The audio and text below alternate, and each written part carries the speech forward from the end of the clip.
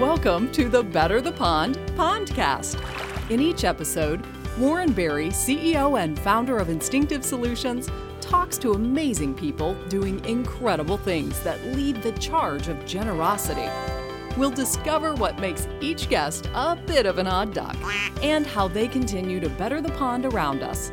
The migration starts right now with our host, Warren Berry.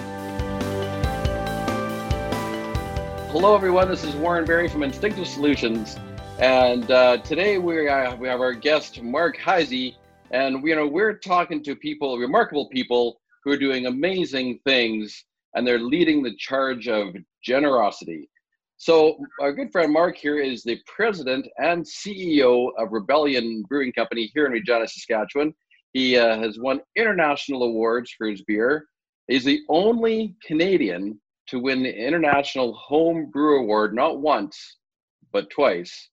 He has brewed beer in Australia. He's been featured on ABC, which would be the Australian Broadcasters Corporation Down Under. He is a certified beer judge, a certified barbecue judge. This guy's got some mean taste buds. And the interesting bit is he was an accountant, an IT executive. He was a numbers guy.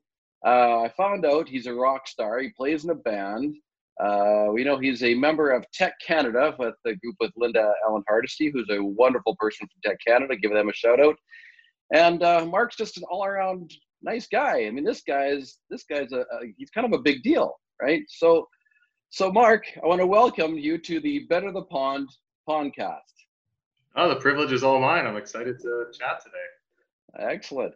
So Mark, you're once a gosling. Right now, here is a full-grown goose. You're full of knowledge and wisdom and experience. So Mark, I want to know your backstory. Like, what took you from being a gosling to leaving the nest, and what's got you to where you are today? Tell me your story. Well, it all starts and ends in Regina, which a lot of folks seem to be surprised that I've spent most of my life in Regina. I lived in Calgary for 6 months, I don't think that even really counts. So yeah, it's kind of cool. It's a homegrown story. It's a true story. There's nothing too exciting. I don't think there's anything too exciting, but I don't know. I grew up like any other kid here, and heavily involved in sports, all this stuff. I enjoyed music. I never played music. I was too busy playing sports, doing all that kind of stuff. But yeah, once I kind of got got out on my own, started doing my own thing. I got really excited about music. Really got involved in punk rock. And that's where, you start reflecting upon things. You don't just, I don't know, I didn't think I was weird when I was young. I just thought people didn't understand me. And yeah, I guess maybe I am weird or a little different. But anyway. So I got to stop you there for just a second, because this is going to go right away. You're running into a segue already. So I have to know, right, being from Regina, right, and I'm from Regina as well, right, north of Dewdney, south of Dewdney. Oh, NOD all the way, yeah. NOD all the way.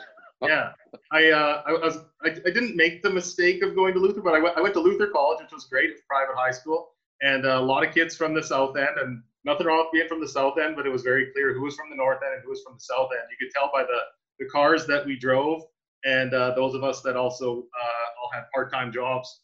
I was a dishwasher at Greco's, which I guess was in the South End, and I sold stuff at the Rider games, concessions, and I washed semi-trucks and just anything, which was a great upbringing, that kind of working blue collar, working class type of a thing. I'm really proud of that. I definitely learned a strong work ethic, and so that was fantastic.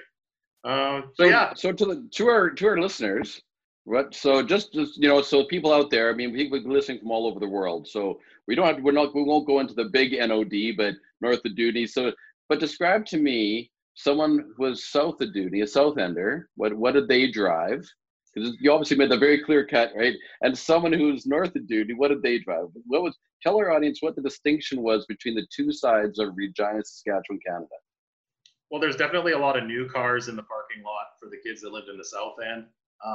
We were just talking about it last week. I've been out of high school for 25 years, but there was a guy that drove a Bricklin. That's a pretty rare collectible car. It had the big the doors that would open up like a DeLorean, Back to the Future, that sort of stuff. No one from the north of Dewdney drove that. So north of Dewdney, I had a 1980 Ford Thunderbird, and that was in the mid 90s. And some people think, Thunderbirds, those are really cool cars. By the 1980s, those were not cool cars. They were plastic, gutless junk. But hey, I loved it. It was my car, and it's pretty sweet. So it got me where I needed to go. I could go and wash my dishes at Greco's, and yeah, go and have some fun as well. Drink some beer. Always loved beer. Always loved beer. Always loved different beer. Always loved trying to seek out different stuff. I didn't necessarily understand what craft beer was. I just always wanted something different. And even as if you watch the Michael Jordan documentary, I remember I had to have a pair of Air Jordans, but I had to get a color and a version that no one else had. So I had a pair of blue and gray ones. And I remember the kids thought I was an idiot because I didn't have red and black and white, but I just wanted to be different. That was always my thing. So yeah, so I gravitated to punk rock, which was really about being different, about really celebrating uniqueness and speaking your mind and working really hard and trying to speak the truth and seeking out the truth. And so I learned a whole lot of stuff like that. Really, really enjoyed that. Really kind of found my place, and gave me a lot of confidence that I probably didn't have previously. But I was still very, very introverted and very, very shy. And at the same time, I went to school to be an accountant. I was working full time as an accountant while still going to school and playing punk rock and touring. And yeah, I was always busy. But again, I kept those two worlds very, very separate. Kept my tattoos covered up. Again, this was the 90s. I remember our front receptionist, she had blue nail polish one day, and they sent her home for being too weird. So I definitely didn't want them to see my tattoos. So always had to wear, long sleeve shirt and a tie and all that sort of stuff, which was great, but it wasn't me. That wasn't the real me. So it's interesting. Yeah, but listen to that. I mean, yeah, I'm assuming that you did tattoos before tattoos were cool. I mean, if you look now, I mean, who besides me, who doesn't have a tattoo, right? I mean, they're on every street corner. It's it's almost bizarre if you don't. And yeah, it's kind of to that point. Yeah, and when you got them, I'm sure that you were that odd duck that was all tatted up, and before tattoos were the thing to have. Exactly.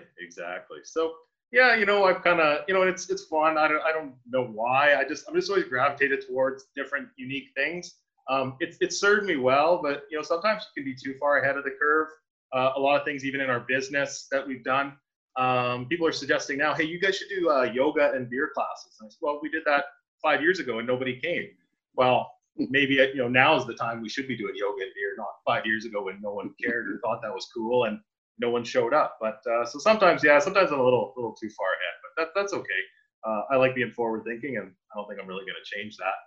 So yeah, I mean, that was basically it. I worked in business, worked in IT, very, very introverted, very detail oriented, learned a lot about finances, about accounting.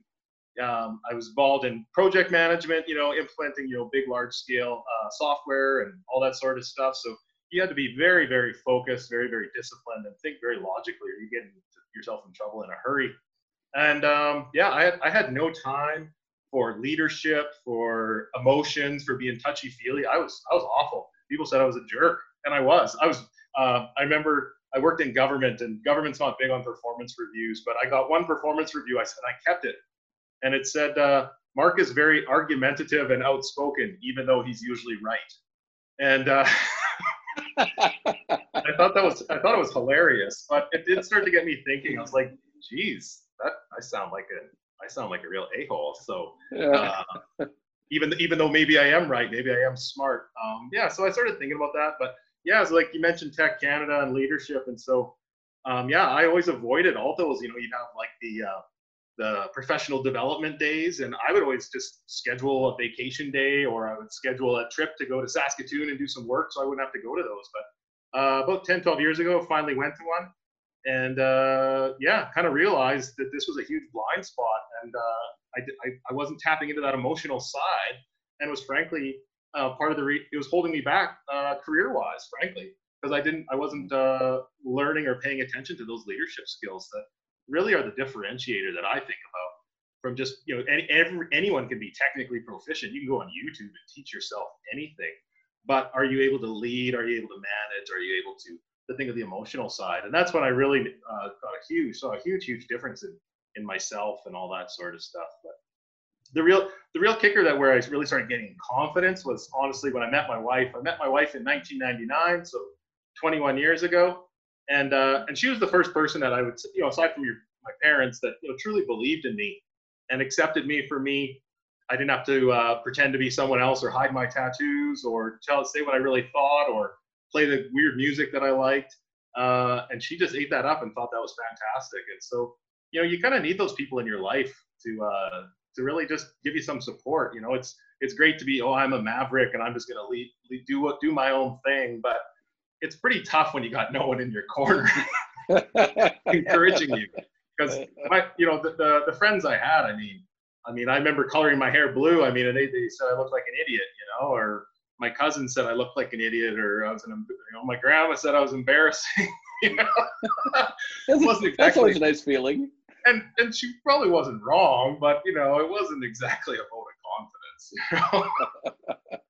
You know?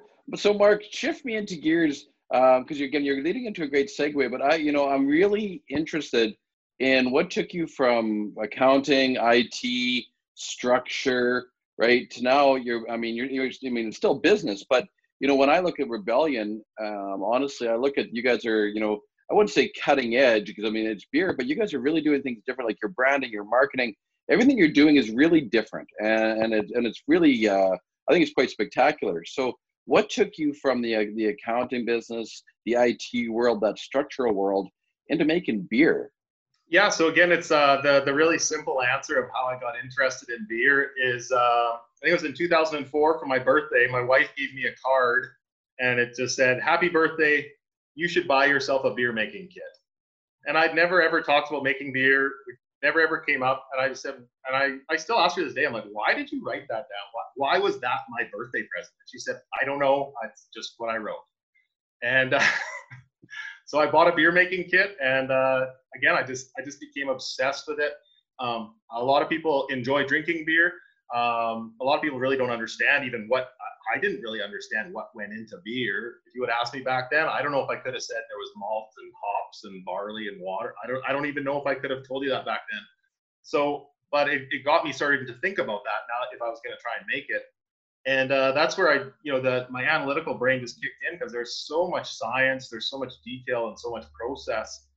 But then, you know, I was playing punk rock, I was writing my own songs, I had some of my own ideas, and beer allows you to do that through, there's so much art and creativity in it. So I was like, this is for me. This has the best of everything. I can obsess and geek out on it. I can go to whatever lengths I want. I can put my own stamp on it. I can make something weird and crazy that no one else has ever tasted before.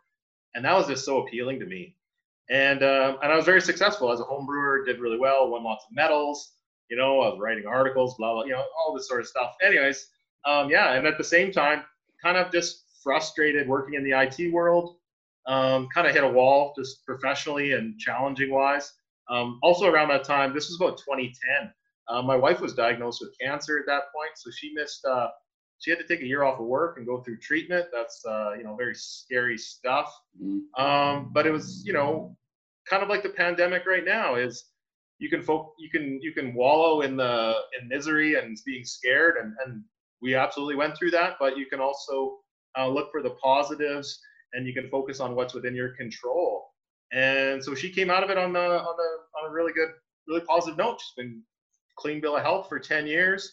We weren't able to have a family, which again, you know, you can wallow in that, you know, and we kind of went through our grief stage on that. But, you know, again, one door closes, another door opens. It's like, okay, well, there's lots of really cool things that you can do if you don't have kids in your life. You can do a heck of a lot of traveling. You can do a lot of free time. And hey, maybe you can even open your own business. So a lot of things just kind of happened. And yeah, there was a few other home brewing friends.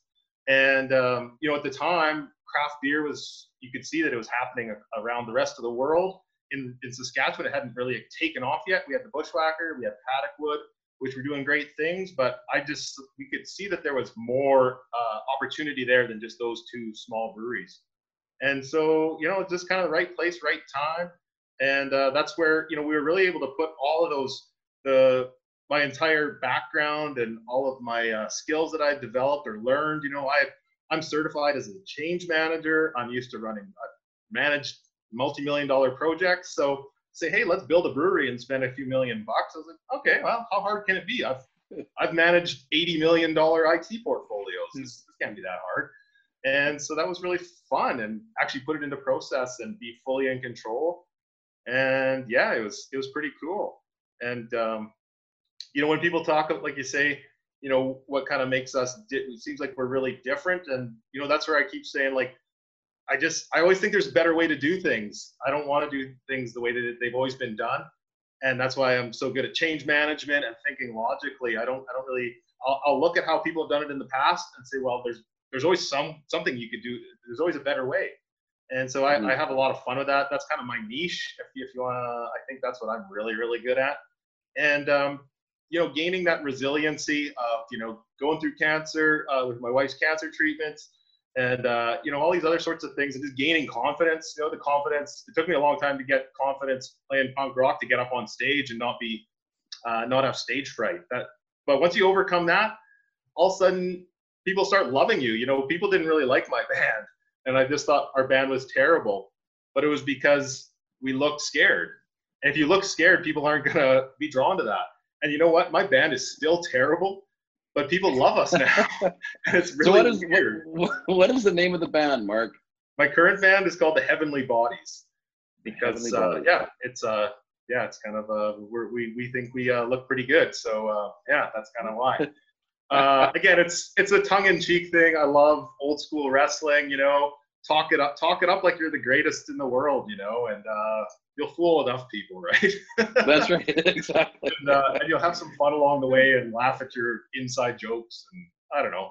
Again, we're never gonna make any money at it, but it's a heck of a lot of fun. So perfect. So yeah, I think a lot of those, all of those things is just kind of where I come from. And it seems to resonate with a lot of people. And so it was. And I'd say the other thing is about not being scared to take risks. I was talking about that before. Everyone is so self-conscious, so worried about someone's gonna think, and you don't want to get yourself into a spot and make reckless decisions or say something really controversial that's gonna upset people. But you can take risks, especially when you're starting out, because no one knows about you, nobody cares. So even if you do take a misstep, you're not going to upset very many people, and people have such short memories now.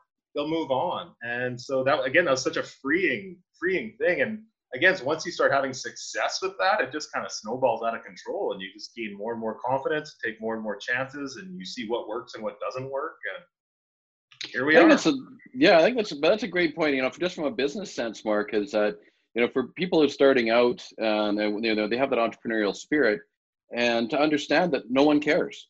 Like, they really don't, right? And there's a lot of truth in behind that. I had a good friend of mine tell me that one time, and I actually got really upset at him. Like, everybody does care. No, they don't. All right. And then, and once you can get past that and start taking those risks, that's where great things happen. I think it's a great pivotal point, I think, when you can shift that mindset to understand that point. Do you agree? Oh yeah. Again, I think those are the big differentiators. And, when we started the business, I knew we would make great beer. I knew we would. I knew how to make great beer, and I'd be determined to figure it out to eventually get there. But I try to talk to anyone that's trying to open a brewery. I'm like, honestly, no one cares if your beer is good. And that sounds terrible from a purist point of view. I personally only want to drink good beer, but good beer alone is not good enough. You need to have a rock solid business plan. You need a ton of cash to go along with that business plan. And you need to know how to market yourself, and that means taking risks and just being fearless. And that is not for everybody. I will definitely admit that. But if you can wrap your head around that, it's a very, very powerful thing. And if you look at anyone that's had a great degree of success, they didn't get there by playing it safe. They didn't get there by just copying someone else or anything, And it's I have a lot of fun with that. Yeah, it's excellent. So the next time that anyone has a Rebellion beer, we really have your wife to thank. Absolutely. So she works in healthcare. She takes care of all the sick folks around here. She does great work. She's not heavily involved in the brewery, but she has a great eye for visual things. And she's also, I'm a certified beer judge, but I actually go to her for opinions on the beer. And if she is not in favor of it, then we have to change it. And I can't understate that enough. It's not that situation where you who wears the pants in the house and she makes the decisions. She absolutely has a better palate than me, and if she says it's good, it's good, and if not, we got to go back to the drawing board. So she's a really good soundboard for a lot of those things. And she started the whole thing. It all was on a Exactly. card. Rebellion came out of a card. So, I mean, I look at this, just listening to you, and I mean, we're kind of like, we're resiliency with punk, punk rock. We got tattoos, we have innovation, we have drive, we have change. And that really becomes to me, the backstory of Rebellion. And I mean, that's what separates you. Like, Rebellion is kind of although they make great beer, but it's kind of a bit of the odd duck of the beer world. And that's what separates you.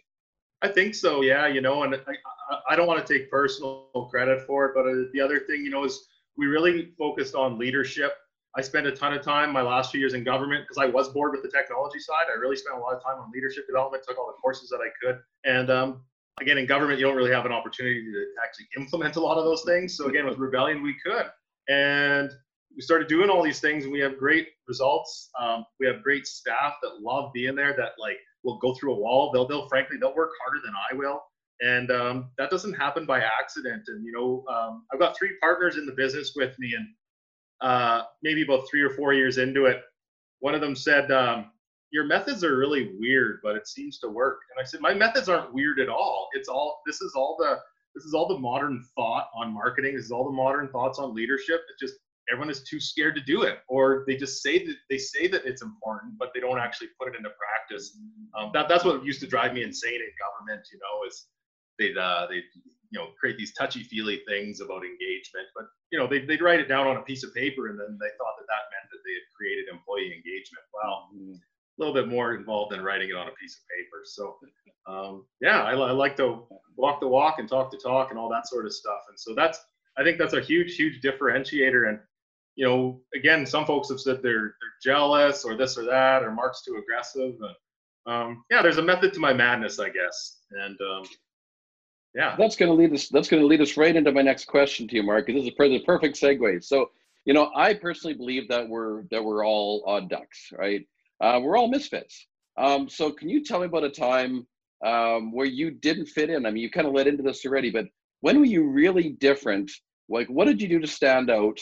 What made you you? I mean, I want the details of what makes Mark that odd duck, that misfit, that you just see things from a totally different perspective than the status quo. I just feel like I was born that way, to be honest. And I just, I kind of feel like I'm just blossoming into my own. It's taken a while to get there.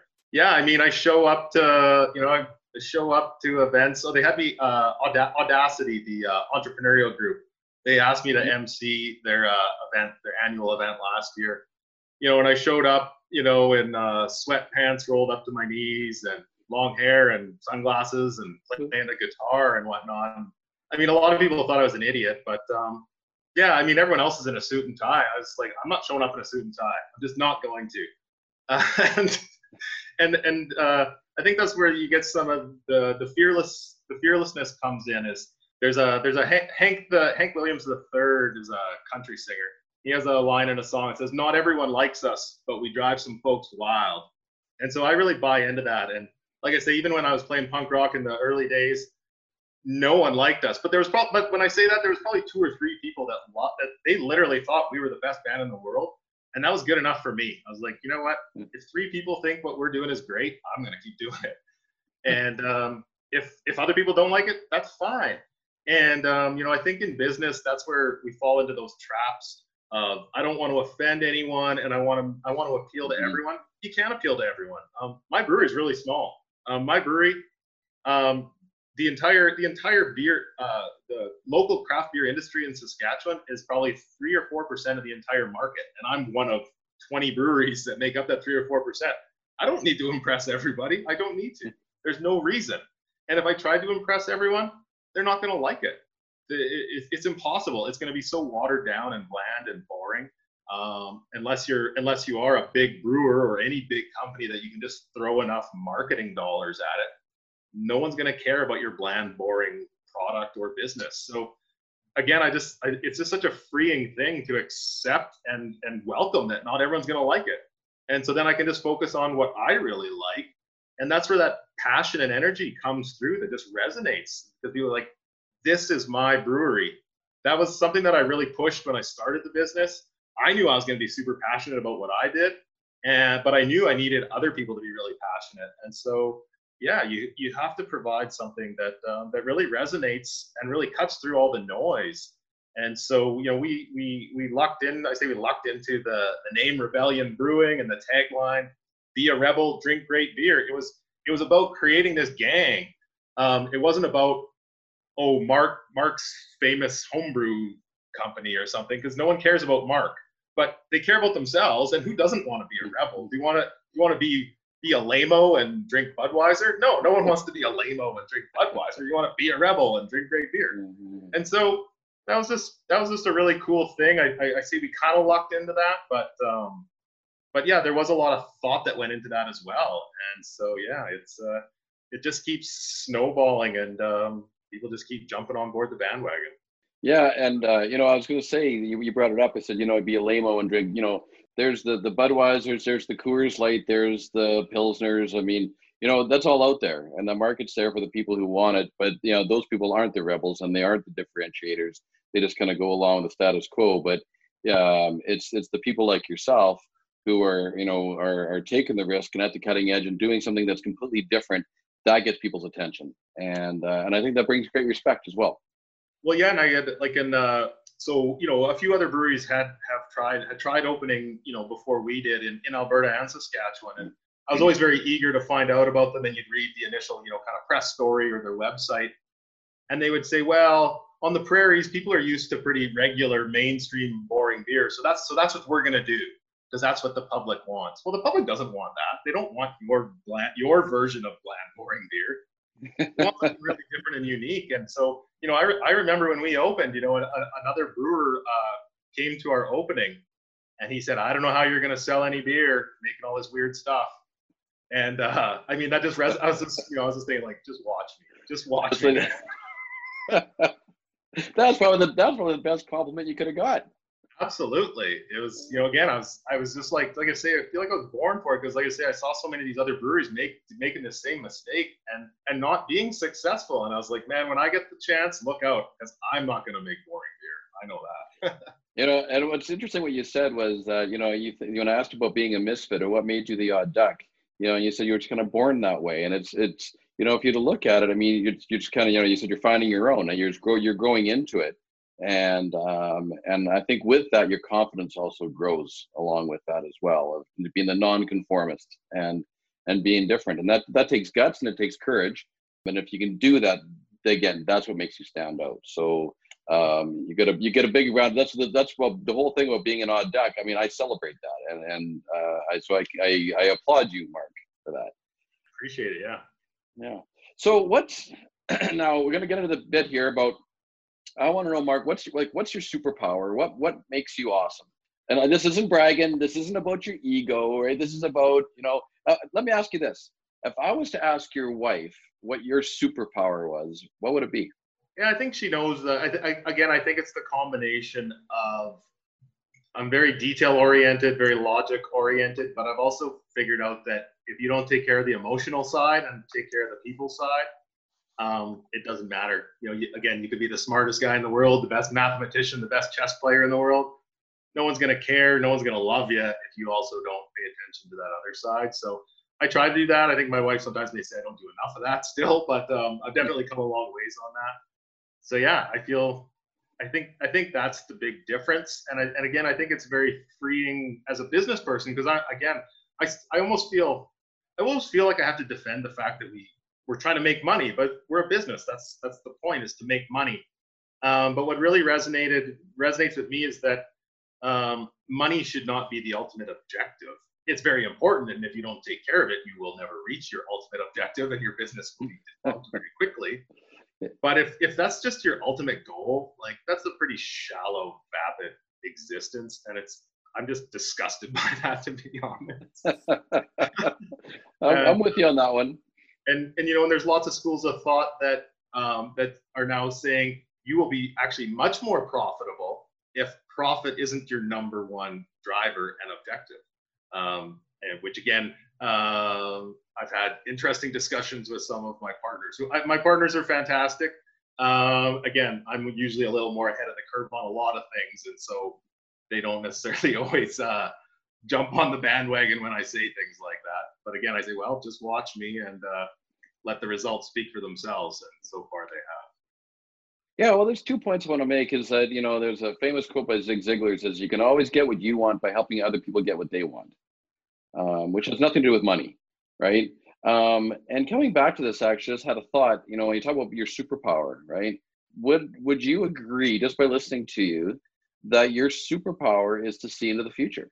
I think so, yeah. I think when I've done some of those behavior personality things, again, my real trait is that I'm like a change leader, right? And that requires being able to really quickly move forward, see the future, understand that things are not working, or the status quo is not working, or the past is great from a historical research perspective, but you can't make decisions based on the past.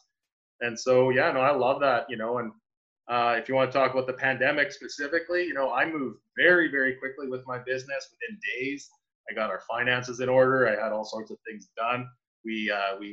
Not that I was in a big hurry to fire people, but we had to lay off a lot of staff, and we didn't wait around to the bitter end. You could see the writing on the wall, and it was a tough decision, but you could see it was inevitable, and there was no point in continuing on. So yeah, I think, very, very much a future thinker. You'd asked me before the podcast, some of my accomplishments or some of the things I've done in the past. I have trouble even remembering what I did yesterday. Which is honestly, I'm trying to do a better job of that, of acknowledging the accomplishments within the business, because I think it's important to highlight that and pump up the tires of your staff and whatnot, because we shouldn't forget about it. And I'm very, very proud of a lot of our accomplishments, but I'm always, and it's not that I'm not satisfied or content with our success, but I'm just so much more engaged and excited about the future and what new things. And even in the pandemic here, on Twitter one day, I said, there's so many opportunities. I said, the future looks bright. And another brewery from Winnipeg said, really? It's like, yeah. Yeah. And, they're good friends of mine and I love them, but, they clearly had not moved as quick. They hadn't moved as quickly through processing the pandemic and the here and the now, and weren't able to quite see the opportunities that are going to be there for those that are ready for it. Well, you could have been driving in your Ferrari while they were driving in their 1976 T-Bird. Exactly, right. And so, yeah, again, I'm not just trying to pump my own tires. I have lots of faults and blind spots, but again, we're always, even right now, like we're planning out beers for Christmas next year, and that sort of stuff. And it maybe seems ridiculous that in the middle of a pandemic you're doing that, but that's how we've been successful. And that's how we've made had so much success, is because we don't just sit around and wait for things to happen. Well, and I think that, you're just being very smart and you're using your superpower. That is your superpower. And exactly. You're like even putting it to good use. A few weeks ago, a retailer contacted us about a summer beer program, and I was already laughing. I'm like, no, it's like we planned out our summer beers like last November, and then I read the details of their summer beer program, and the beer wasn't going to go on the shelf till the end of August. And I was like, are you kidding me? Like, man, you missed out on summer, dude. So we elected not to participate in that summer beer. But a little behind the eight ball on that one. Yeah. So, hey, Mark, can you tell me about a time in your life when someone did something for you that left a mark, that left an impact on your life? Well, there's tons of them. I always try to tell different stories at different times instead of just saying the same thing over and over. It doesn't mean one is more or less important, but just try to mix it up. Today, you know what, I would say the most important to me would be the day I asked my dad to help me out with the funds to create Rebellion Brewing. So my dad is, again, great guy, born and raised in Saskatchewan, grew up with, parents that had lived through the Depression and the World Wars and all that, and very, very timid, very, very risk averse, always planning for a rainy day. And he was an accountant, and a very, very good accountant, which again makes you typically very, very risk averse. And great, I've learned so much from him about managing money and accounting and the value of hard work and all that's great, but not such a great trait if you want someone to invest in an upstart business by people that have never run a business before. But so I remember the day I asked him in my finally got up the courage to ask him on a Sunday. He was over, we were in my garage, and he was just about to leave for the day. And I think we ended up standing there for 3 hours because he just kept asking question after question after question about the business. And I had done my homework. We'd been working on a business plan for about a year. And, by the time he left, he sounded pretty convinced. And he wasn't, jumping up and down, that kind of overexcited. Oh my God, this is the greatest thing ever. He was just processing all of that. And so, yeah, I mean, that was a big, big moment. Again, talk about a vote of confidence that your dad, who's always very, very conservative with money and investments and all that stuff, is willing to say, hey, yeah, I'm willing to help you out. And I believe in you and I believe in your plan. Wow. I mean, that's still, it still like gives me goosebumps right now, just thinking about it, and I don't want to let him down. And I can't wait until we actually make enough money that I can pay him. We're close. One pint at a time. Yeah, but that's a pretty cool thing, and he wasn't a craft beer drinker at the time. And I mean, he is so proud of our business, and not just proud of me, but he genuinely loves everybody at the brewery. And again, I said, he was the suit and tie accountant, pretty straight-laced guy. He's got tattoos. He's got a Rebellion Brewing tattoo and this and that. I mean, it's pretty cool to see a guy like that. You can't teach an old dog new tricks. And I mean, he's loving life. He comes and helps us out at the brewery. He'll help can beer. He'll pick up garbage on the patio. I mean, again, just the kind of selfless attitude of, I just want to be a part of this. I just want to help in any way I can. And that's pretty incredible. I mean, he was a very successful executive for many, many years. And to to go out and do manual labor like that for nothing, frankly, that means a lot to me. So let me ask you this, Mark. I think this is fascinating because your dad was the straight-laced accountant, suit and tie, risk averse. Let's follow the path, and you're this crazy punk rock tattooed, long-haired rocker, misfit. How was your relationship growing up? And because it sounds like you're two different people, and yet turns around and he believes in everything that you're doing. I think that's a fascinating story. Again, I think everyone really wants to come out of their shell, and again, it's about confidence, And I mean, my grandparents, his parents were even more conservative than he was, So he was probably the rebel of the family, for him. But I don't think many people would have said that about Randy if you didn't know the rest of his family. So yeah, I think everyone has that shell. You just got to come out of that shell and whatever it takes. And some people never do, and that's fine. But everyone's looking for that. That's what I mean. Everyone wants to be a rebel. Everyone wants to be viewed as kind of I don't want to say cool. Cool sounds a little empty and void, but yeah, I don't know. It's okay. And what I've always said about, I think why some people are surprised to find out that I've really never left Saskatchewan is Saskatchewan has always had that view that everyone should be really reserved and you should be very you shouldn't be a braggart. A braggart is a bad thing, and it is. It's not good to be a braggart. I don't agree with that. But in business, people need to know about you. And so if you're going to create a business out of nothing in an industry dominated by multi-billionaire companies, you got to make some noise. And if you win an award, you got to tell people, say, I won an award because I make really, really good beer and you should drink it. And so we just took that attitude that we're gonna just shout it from the rooftops, and not as bragging, but as to hopefully inspire and encourage other businesses or other breweries. Say, yeah, you should. Saskatchewan is the place to be. I remember the day I met the mayor of Regina, Mayor Fougere, and he was in the tap room with his family. And, again, he kind of wanted to know my backstory or kind of what we were out to do. And I said, my goal is that when people think of Regina around the world, they will think of Rebellion Brewing. And, this was like our first year. And I think he kind of looked at me like I was a little crazy. But, and maybe that sounded a little cocky, but like set the goals high. And it's like, no, I want everyone in the world to know how great Regina is, how great Saskatchewan is. And I want them to think of Rebellion Brewing when they think of that. And so I think it's possible. It really is, and that's kind of a cool thing. And whether I get there or not, I don't know. But yeah, I've noticed a shift in Saskatchewan in general. You're starting to see people talk about stuff. We've done a little bit just pumping the tires of farmers. Again, farmers are very reserved, and farmers, they'll tell you they do feel disconnected from city folk or from the rest of the world. They don't feel connected. And so our brewery's really gone out of our way to talk about farmers, and not in a plain, boring way.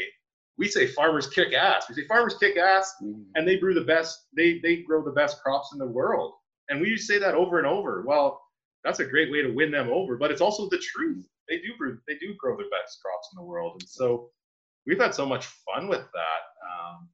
Yeah, it's been really cool. Yeah, that's great. I mean, I think you hit a really important point though, Mark, because I mean, I think there's a big difference between bragging and confidence, or bragging and celebrating. And I think when you come at it from a place like you guys are, where you're seeing something bigger than yourselves, it's a much bigger picture. You're not bragging, but you're doing a great job and you're telling the world about it. It's not bragging. That's just being confident in what you do. And I think there's a big difference. And I think you're right. In Saskatchewan, as a rule, is keep your head down, and you don't want to have anything better than somebody else. And I think it's an old fallacy that we kind of grew up with. But times are changing, and I think that we need companies like yours to go out and celebrate and do things different and celebrate what the farmers are doing. And Saskatchewan is a great place, and I think you guys are a great representation of what Saskatchewan is about and can be. And I think we need to keep pushing that forward. Well, yeah, that's the real beauty of Saskatchewan being a little small. It is small, which means you do know everybody, and it means you can have an impact. And when I read stuff online, you don't see as much of it, but you still see it now and again. People say, well, I live in Saskatchewan. Saskatchewan sucks. Well, like, it's pretty small, so like you're contributing to that. If you think it's like you're not helping. But the really cool thing is that it's small enough that you can make a difference. You can make an impact. Your silly little brewery can get worldwide recognition. Yeah. So it's a pretty cool thing, and I really want to engage and inspire other people to do that. Again, I had the idea and the drive to open a business, and I want to see other people do that. And so I try to put myself out there. I've helped out lots of other people reviewing business plans for breweries, for restaurants, for butcher shops, for all sorts of different things, because I want to see them succeed. I want more cool stuff in this province. Mm-hmm. And it's an exciting thing, and I think that is part of that giving back, that selfless ideal. Yeah, that truly is about. That's the great thing about Saskatchewan is you are willing to help your neighbors and your friends and your family and all that. So that's a pretty cool trait. So, which is going to lead, man. Yeah, I tell you, you're the king of the segue. But I have to share this with you, Mark. I mean, so this is Ponder the goose, okay. And hi, Mark. And so if you see the map behind me, these are the places so I can scratch off where Ponder has been to better the pond. He's done something for somebody else. And we're expecting nothing in return. My goal from Regina, Saskatchewan, is we want that entire map scratched off by the time I die, where people have done something for somebody else, expecting nothing in return, share the story, and then we've actually made the world a better place. And I want that to happen. Now, here we go in little Regina, Saskatchewan, Canada. Population of sitting around 230,000 people, right? And we can make a difference. And if everybody chips in and does little things, man, the possibilities are endless. So I get you. I understand what it's like to be the odd duck, and I understand what it's like to want to have those big dreams and push forward and do those things. And when people around the world say, hey, there's craft beer, they want to think Rebellion. Why not? Because we can make that happen. So jumping into that next segue, I want to know, Mark, and this is a whole, big part of this whole podcast is, what are you doing right now to better the pond? And why are you doing it? What does it matter? And, I heard some great stories, and that's why we're having this conversation of what yourself and your team and Rebellion did, especially in this COVID-19 aspect, to jump in and do things for other people. So I want you to tell, my listeners, what is Rebellion doing to better the pond? What have you done?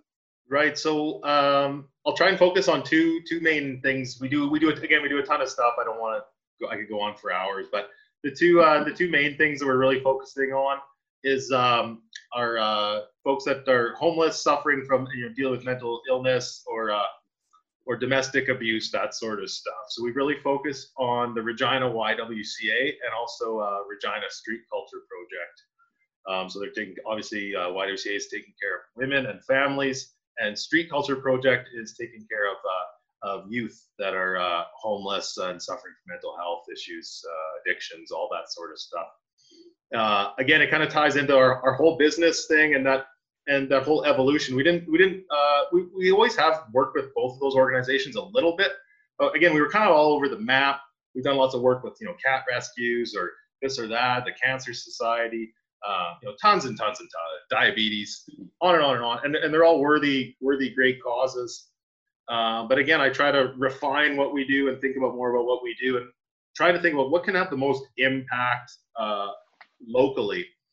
And what's becoming clear to me, is we have these, there's a huge social issue here around mental illness and addictions and abuse and all that sort of stuff, and so we've really tried to hone in on those two organizations. I'm also, here's my other side note, is I'm also chair of the board for the Warehouse District, which is a business improvement district. And so I've had the good fortune, I've been able to go to a few international conferences on just downtowns. And so they talk a lot about that sort of stuff.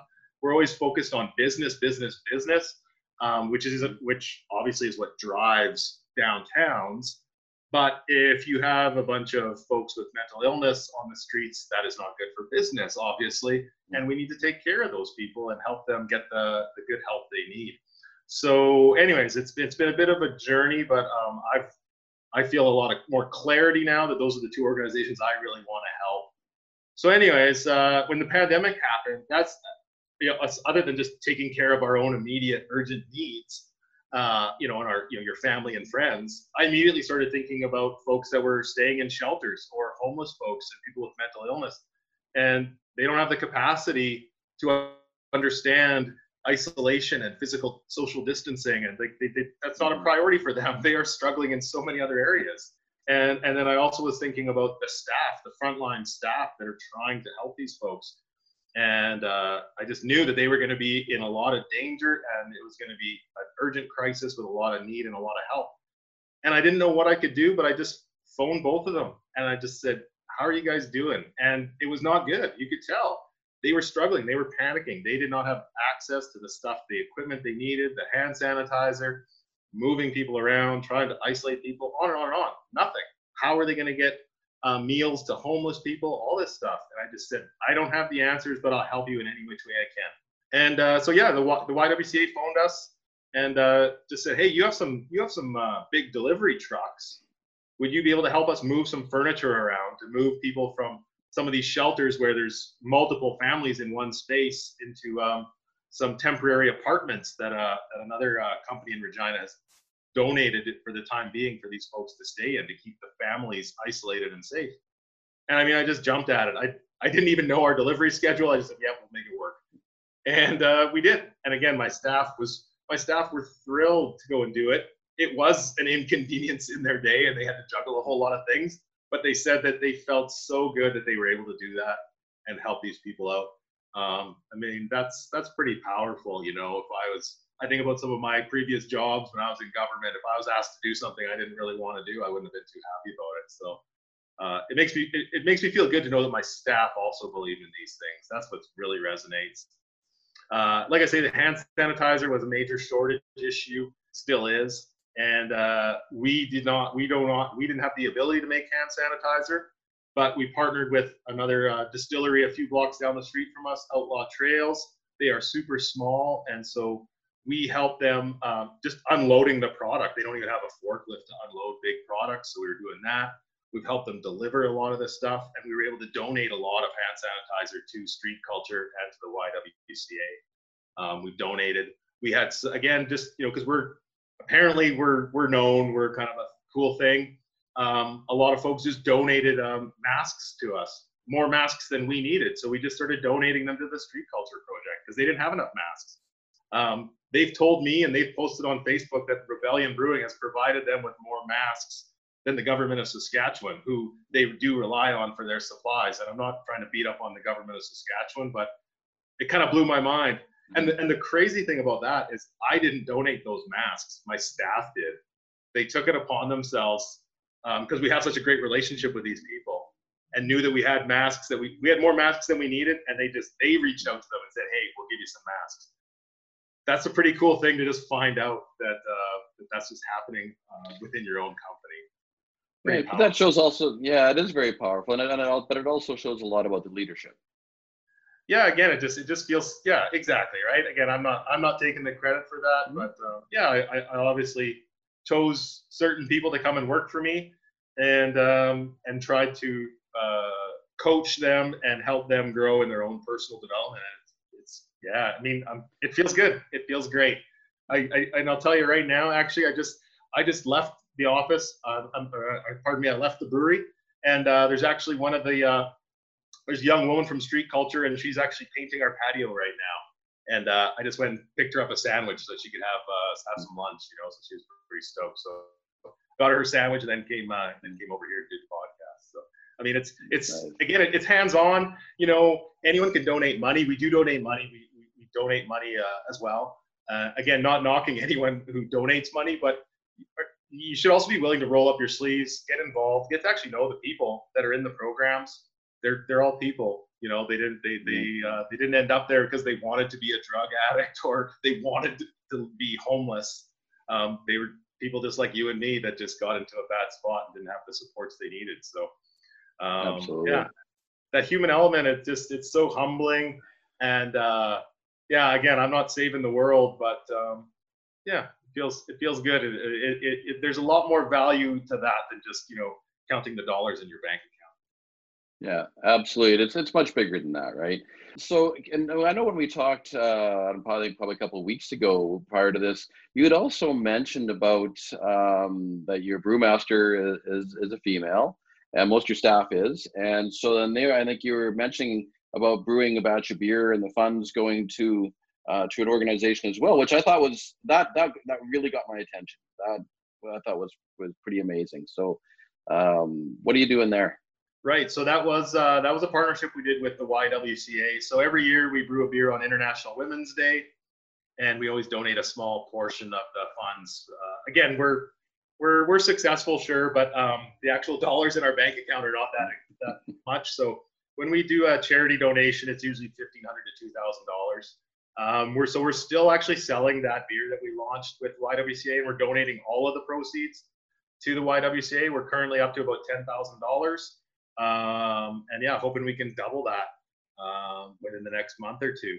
So yeah, it's really cool, and the whole thing about the whole gender issue thing, especially in brewing, it's weird because there's some folks who think it's a non-issue, and then some folks who really do notice that it's still a really important thing. And so again, I didn't specifically go out to hire with a mandate of I needed a certain number of women, but our management team is over 50% female. Our brewmaster Vanessa obviously is female, and yeah, I mean, I just always wanted a diverse group of people. I want introverts, I want extroverts. It creates absolutely it creates conflict, but it creates really good conflict, really good results, really good ideas. If everyone just thought like me, it would be awful.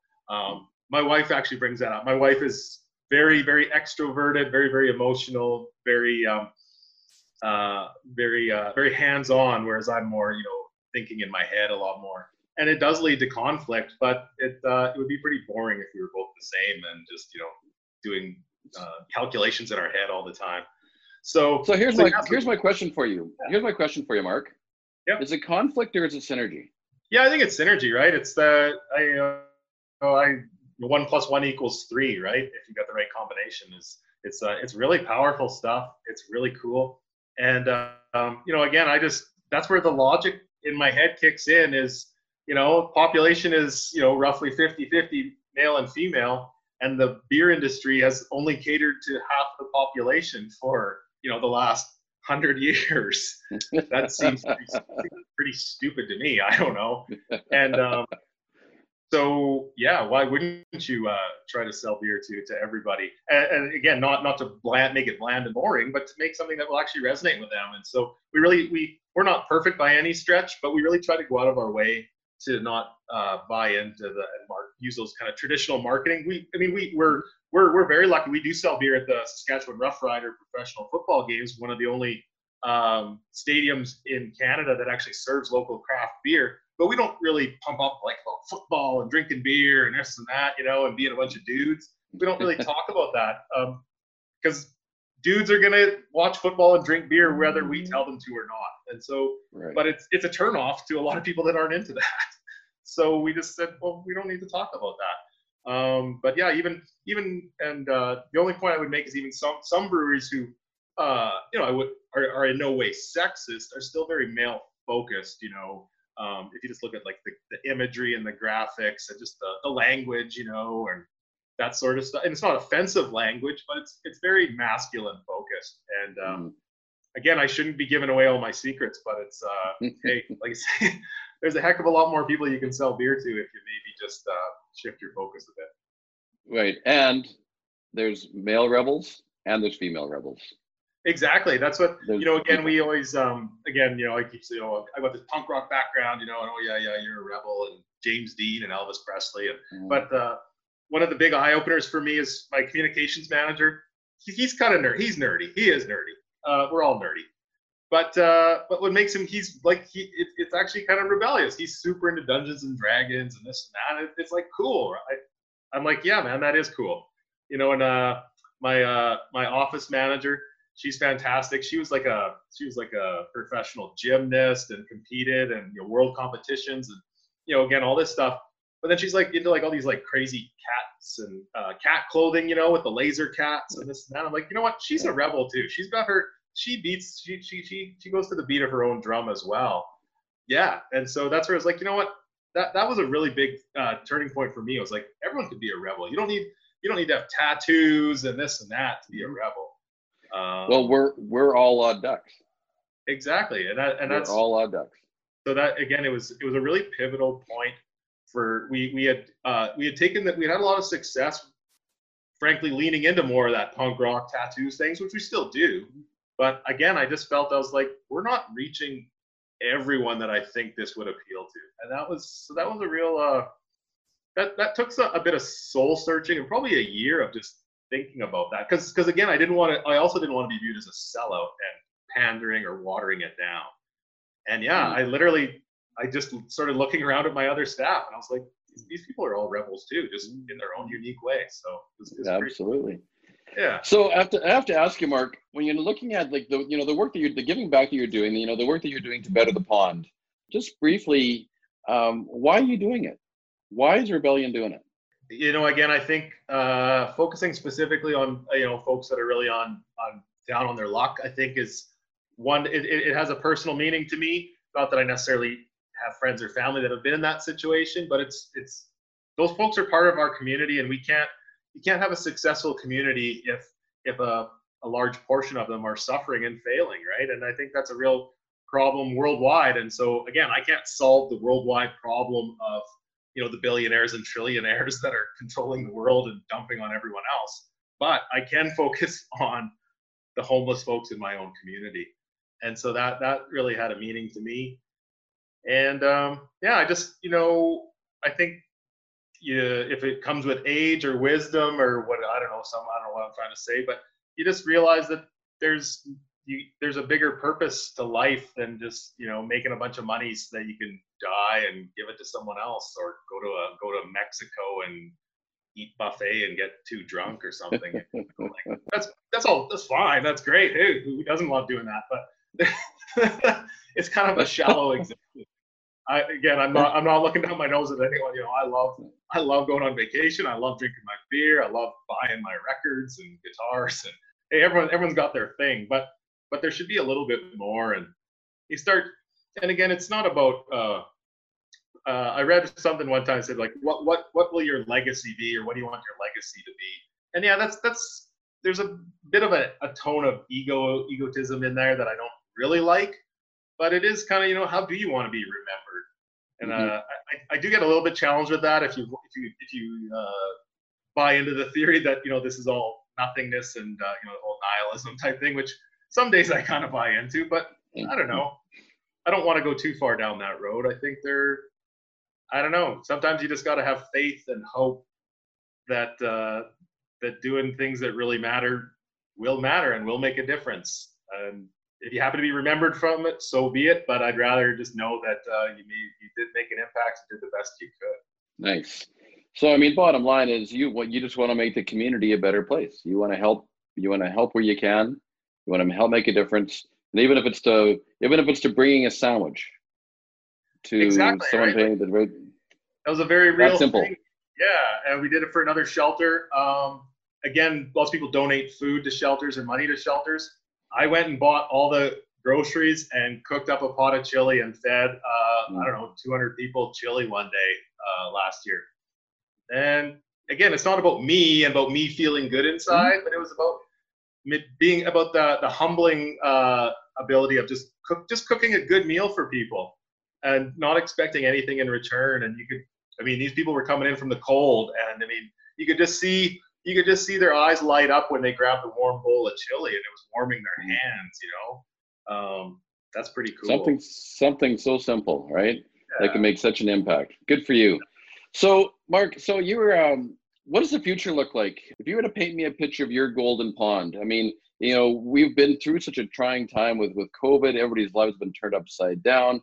Where do you see things moving to? You were the sage. You're like the father goose on the pond, and you have all the wisdom. What do you see for our future? Well, I think a lot of things have sped up as a result of the pandemic. The whole idea of working from home and home delivery and purchasing online, and there's good and bad to that. It is what it is. But again, I think in what I would really like to see, and what has also happened, and I hope has a lasting impact, is the connection to the community. And there's no greater connection than the fact that you could get sick and make someone else sick, and they could die. And if that doesn't resonate with you, I don't know. not much of a human being, frankly.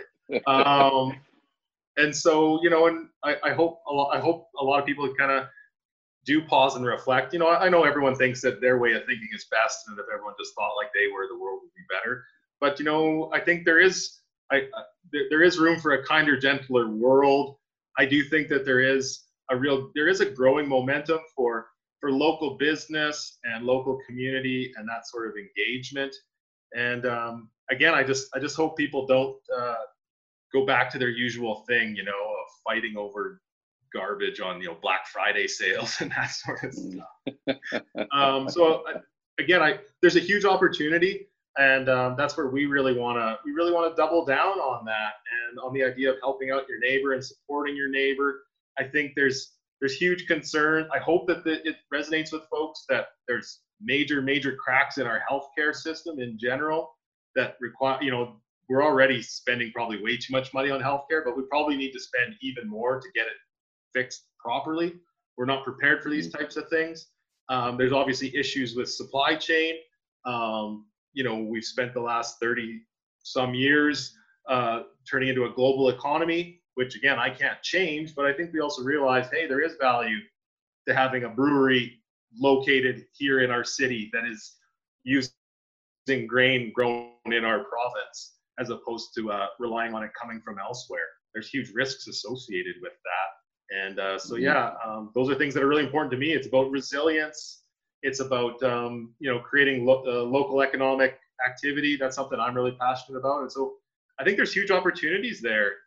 And so I'm probably spending more time than I should right now talking with different layers of government, from federal, provincial to municipal, to ensure that we start working towards that. And now's the time. And of course, again, there's the big companies.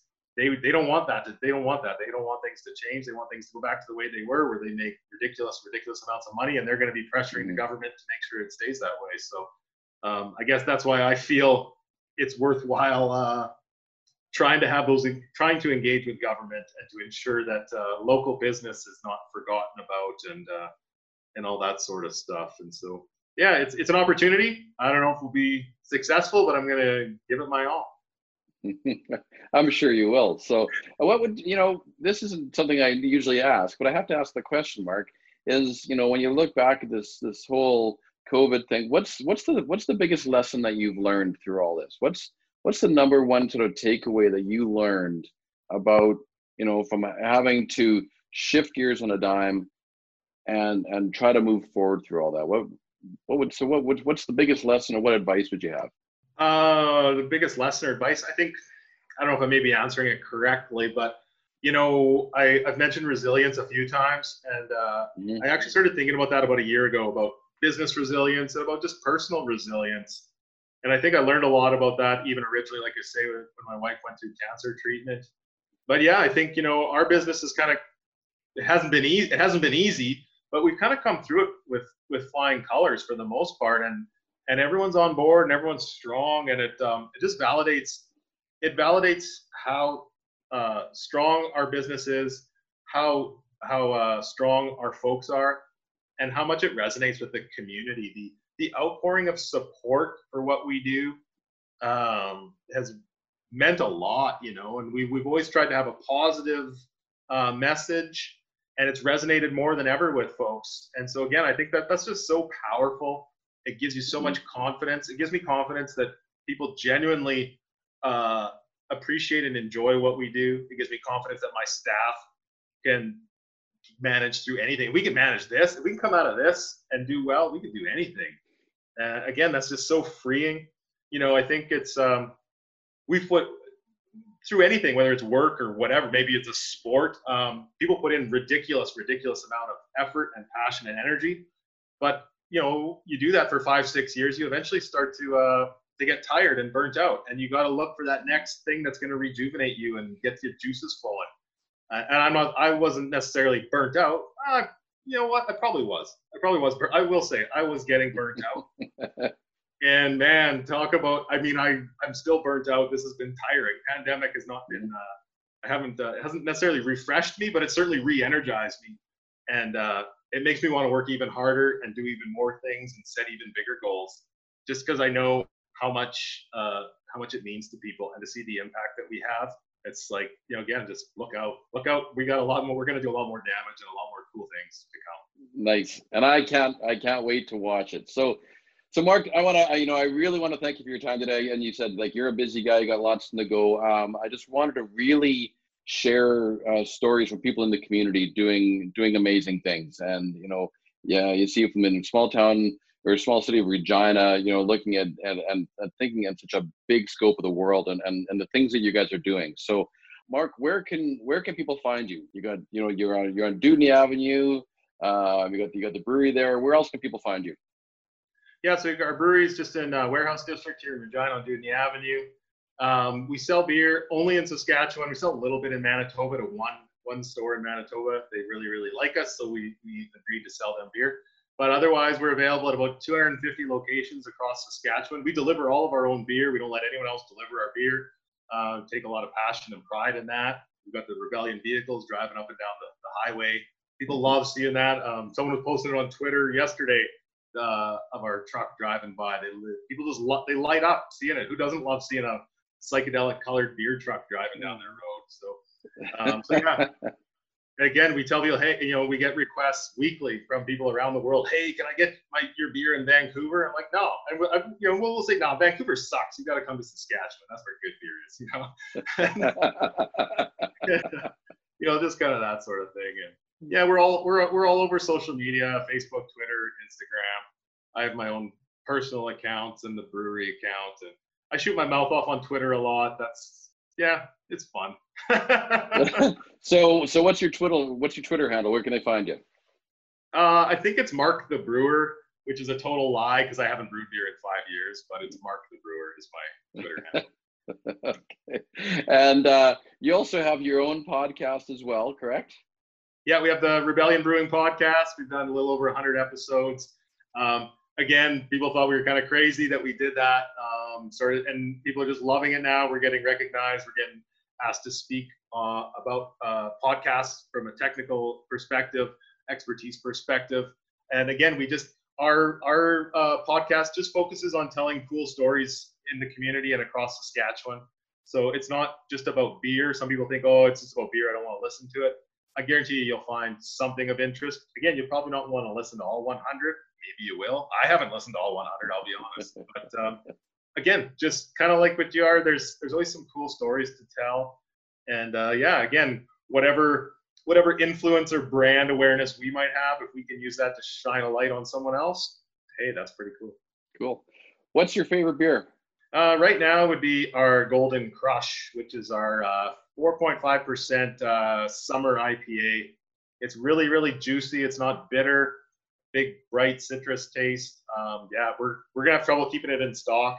I usually drink different beers all the time, but I have been drinking nothing but Golden Crush for almost 2 weeks, so it's pretty good. So I am not an IPA guy. Typically, I have an IPA and like, oh, just I get that bitter hops. It just doesn't work. So would Golden Crush convert me? We hear that a lot on our Golden Crush. People say, you know what, I don't like IPAs, but I like Golden Crush. So yeah, it's definitely it is one that can appeal to a lot of people. I remember I served it at a Coulter Wall show in Saskatoon about 3 or 4 years ago when no one knew who Coulter Wall was. And so these people were not, craft beer enthusiasts, but we were giving out samples. This is our summer beer. And everyone there said, this is the best summer beer ever. They had no idea it was full of hops. They didn't know anything about it. They just knew it was amazing. And so that was kind of a cool little story I got to tell about Coulter Wall.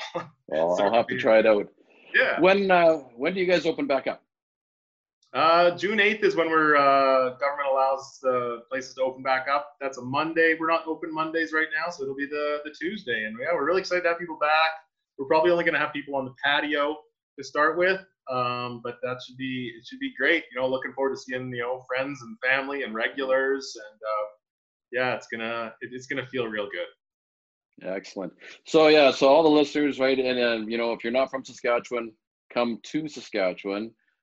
Be a Rebel, drink great beer, support Rebellion, because Rebellion is supporting the community, and it's all just a trickle down effect. So, Mark, thank you again for your time today. I love what you guys are doing in the community.